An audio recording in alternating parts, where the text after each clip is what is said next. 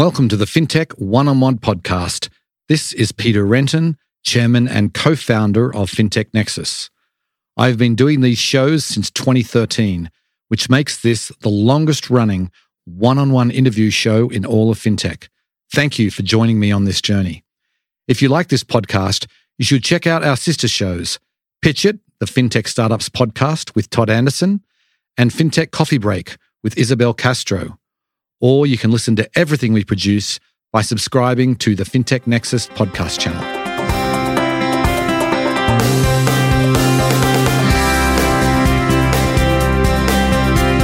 Before we get started, I want to talk about our flagship event, FinTech Nexus USA, happening in New York City on May 10th and 11th. The world of finance continues to change at a rapid pace, but we will be separating the wheat from the chaff, covering only the most important topics for you over 2 action-packed days. More than 10,000 one-on-one meetings will take place, and the biggest names in fintech will be on our keynote stage. You know you need to be there, so go ahead and register at fintechnexus.com and use the discount code PODCAST for 15% off.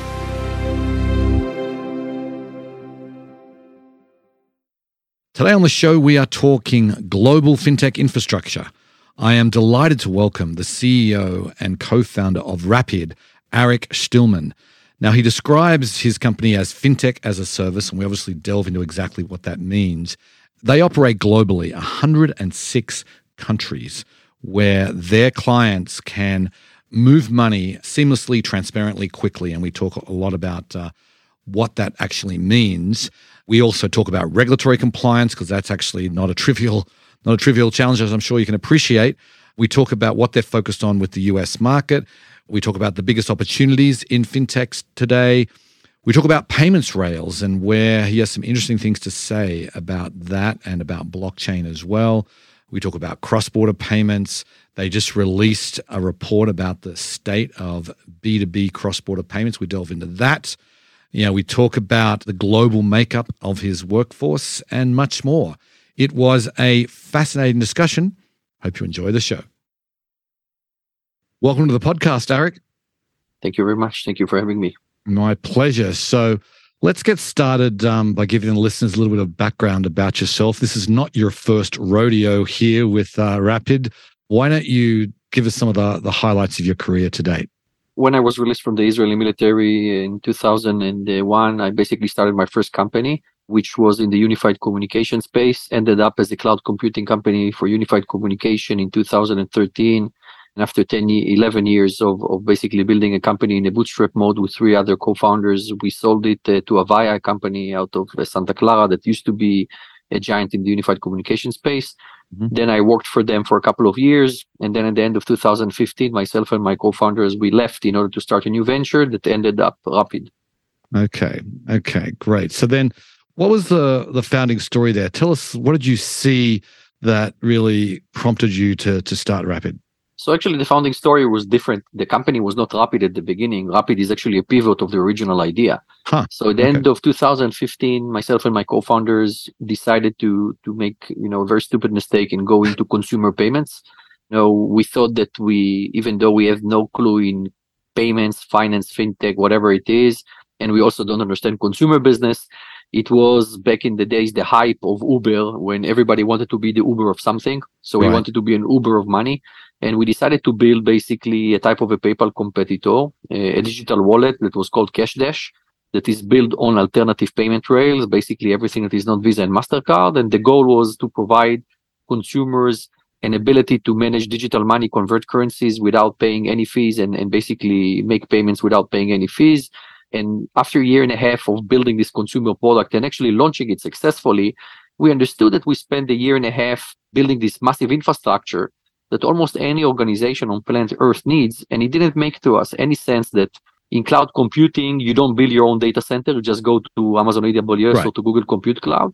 But in fintech, everybody's building this infrastructure from scratch. So in the end of 2017, we said, listen, it doesn't make sense. Let's pivot this into an enterprise play, B2B, API, and we will expose this infrastructure for others. And we decided to pivot the consumer idea into what Rapyd is today. We named the company from Cash Dash to Rapyd and basically launched what we call fintech as a service offering. Right, right. So then tell us a little bit about what you guys offer. Fintech as a service, fintech's a pretty broad space, and you have a broad range of offerings, I can see, but tell us a little bit about some of the things you offer. And actually, maybe when you're explaining the company today, how do you describe it? Maybe start there. First of all, the company today is described as a fintech as a service offering that provides collect, disburse, wallet, and issuing capabilities. So if you're a potential client, you basically need to look at what are your needs. If you have a need to build an e-commerce website and to collect payments in 5 different countries across the globe, you can use us. If you're a payroll company that has to do payouts and pay people their salaries in 100 countries across the globe, you can use us. Or if you just want to issue cards for consumers because you're a neobank, you can use us, right? So at the end of the day, it's a very broad API offering with 4 main products: collect, disburse, wallet, and issuing. And if you take these 4 capabilities and you add to this FX, which is another capability that we have that is baked into the platform, you can create any type of business out of these 5 things. Like if you want to build a bank, you need custodian accounts, which are the wallets. You need to be able to deposit money, which is collect. You need the ability to move money out, which is disburse. And you need to be able to spend your money, which is issuing a card and spending the money. If you want to build an e-commerce website, you need checkout capabilities, that's collection. If you want to build payroll companies, you need wallet and disbursement. So these capabilities are building blocks, and companies are using these building blocks in order to create a lot of different use cases today. Right, right. I get that. But you're a global company, right? You operate in multiple geographies. And so maybe talk about where you operate. And then I want to dive a little bit into how, like, it's going to be different. Obviously, the infrastructure you build has to be somewhat different depending on the geography, right? So it's a massive infrastructure that is exposed to the clients themselves as a unified infrastructure for worldwide capabilities. So when you're as a client, you want to do business in Indonesia or in the US or in Brazil, from your perspective, everything looks the same. The behind the scenes inside the Rapyd platform is completely different. Every single country has its own connectivity to the local banks, local payment methods. It has its own local compliance regulation requirements. So the behind the scenes or under the hood, whatever you want to call it, is super complex per country. But the beauty of the platform, and at the end of the day, the competitive advantage that we provide is this abstraction layer that exposes to the clients one API with one connectivity. Are you mainly focused on companies that operate in multiple geographies, or will you also work with those companies that just happen to be, like, say, in the UK, for example? We work also with companies that are only in the UK or only in the European Union or only in Singapore, right? We have a lot of them, but the big competitive differentiator that we have is either when a client needs to work in several jurisdictions or when a client needs multiple capabilities. So if you have only a need to collect payments in Visa, MasterCard rails, there are a lot of companies that can compete for this business, including us. But if you have a need to do collection and disbursements of funds, it narrows dramatically the scope of the competition, and basically you will end up with Rapyd and 2 or 3 more companies. And then the question is which jurisdictions you need to do it. And from there, our competitive advantage kicks in. Right, right. So then how many geographies have you kind of worked into your API? How many countries around the world are you operating? 106. 106. That's a pretty big number. Then what about, like, because I imagine it's not just connected to the banking system, right? There's regulatory and compliance issues that are different in every single one of these 106 countries. I mean, how do you approach that? So first of all, we have our own homegrown compliance product that is called Rapyd Verify. And the goal of this product is basically to understand how the compliance requirements are different in every country. And it's not only inside every country, it's also for a specific use case, because some use cases can look different inside the different countries. And basically, this product is tuned on a monthly basis and sometimes even on a daily basis by our compliance and compliance operations team. And they're basically teaching the machine how to do a lot of the manual work. This is one of the secret sauces that we have inside the platform. It's not a customer exposed product because the customer doesn't use the product, but the product operates behind the scenes. Mm-hmm. But it's definitely a huge advantage that we have because it doesn't require us to hire a lot of humans to do work behind the scenes because the engine does it.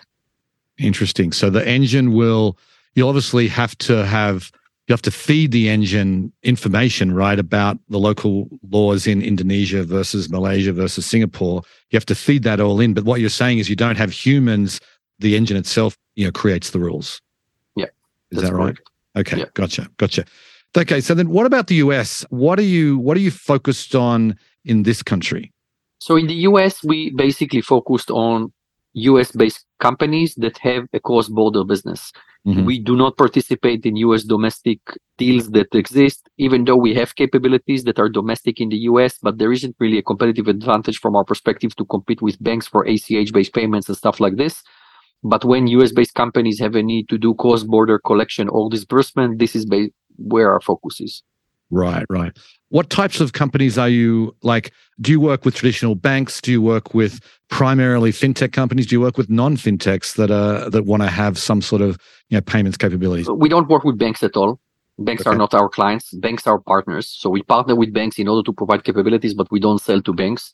We have clients that can be tech companies like a Google, an Uber, and stuff like this. And we have companies, for example, ABNV, a beer manufacturer that is using our platform, or a payroll company, or IKEA that is using us for payments in Europe.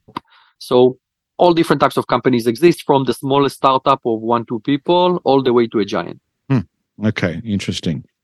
So I notice on your LinkedIn page, on your website, you talk about this. You have 2 words here: build bold. What do you mean by that exactly? So we were looking to differentiate ourselves in this market from the competition. And basically, we didn't want to look like any other payment company or fintech company that exists in this space. When we went through this process, we thought about how do we want to differentiate ourselves, both for recruiting employees and for gaining business with clients. And we came up with this concept of build bold, which is basically trying to build things in a different way, which is what we've done over the last 7 years, in a different way than the industry. And this build bold concept exists both for our clients. When they select us, they typically want to build use cases that are not the traditional Visa MasterCard collection in the UK of payments. And also, when we recruit employees want to come and join companies that build tech in a different way.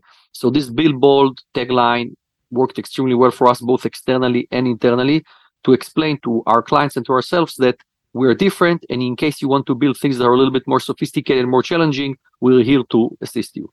Right. Okay. So you're a global company, and I know that you mentioned before we went on the air that you live in Israel and you've got people all over the world. Tell us, maybe you could talk about the size of your employee base and where people are.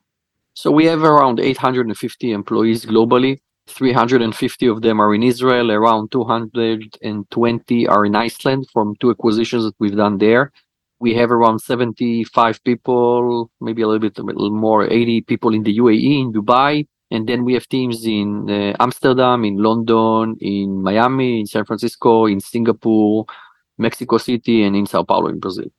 Right. Yeah, I want to talk about Dubai because I was watching a video of you from DIFC, and you recently opened a tech hub there. It's not an obvious place for an Israeli company to go. Dubai obviously has a pretty strong fintech scene, but why did you choose that place for a tech hub? So when we decided to go and open up this hub, it was 1.5 years ago, a little bit more. And you need to remember that back in that point of time, it was impossible to recruit employees. And we were looking for a way to recruit engineering talent. Mm-hmm. And we basically saw in Dubai a huge opportunity to offer relocation to a lot of people that are great talents, but they distribute across the globe. And we've built an amazing engineering site in Dubai with 31 different nationalities out of 75 people. Wow, that's amazing. It's amazing. And we built it super fast, and it allowed us to scale very successfully. Interesting. The peak of Dubai was very simple. It is a country that basically is open for business. It wants expats. The visa process is easy. It provides the lifestyle for people. The tax system is good for people. And it was very easy to convince people to migrate there. Interesting.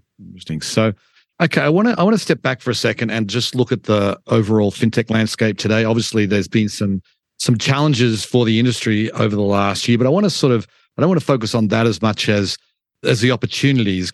We're still got a long way to go in the fintech space, but where do you see the biggest opportunities today? The biggest opportunities are actually in consolidation. So what you see happening now in fintech and in payments, basically a lot of companies are struggling either to raise more money or to become profitable. And in fintech, you need money in order to be successful one way or another because of regulatory requirements and other requirements that exist.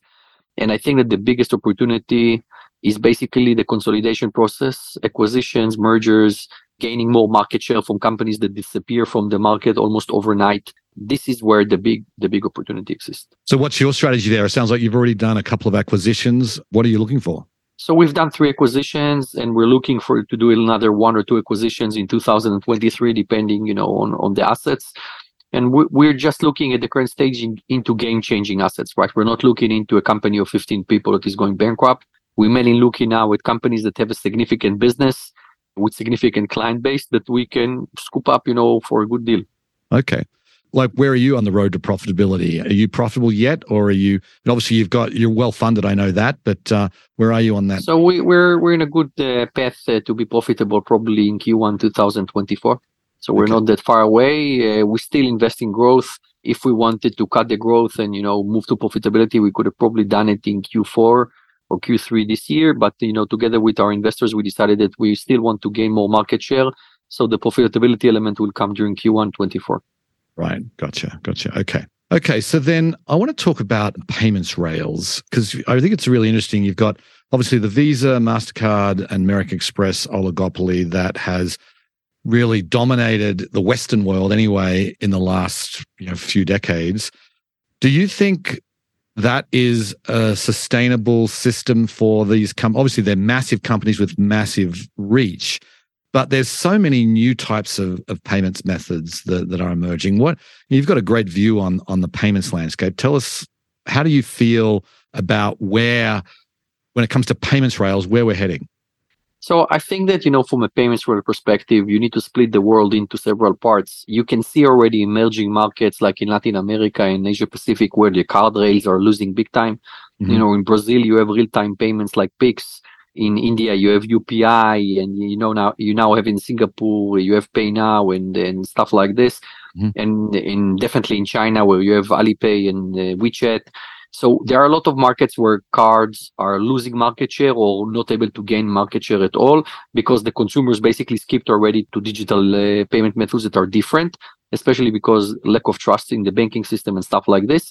I think that if you look at Europe and the US, the story is a little bit different, because everything is so much based on debit cards, credit cards, and the banks. Then the cards are able to gain market share, but with the move to mobile payments, like Apple Pay, Google Pay, and etc., what happens is that there is danger that in one day, these wallets that exist on everybody's phones will decide to skip the card. Because today you look at Apple and you look at Google, they tokenize the card, and you need a card, even though if it's virtual, you still need it. But the day that these wallets will decide to skip the card rails at all and move to some kind of a real-time bank payment system is not that far away. Mm-hmm. And I think that you've seen some of the acquisitions that Visa and MasterCard has been doing around, the space of real-time bank payments. Right. It's because they're concerned. Right. Yep. And I think that they need to be concerned. Right. What are your thoughts on blockchain rails as a sort of a new payment system? Do you think that still has any legs?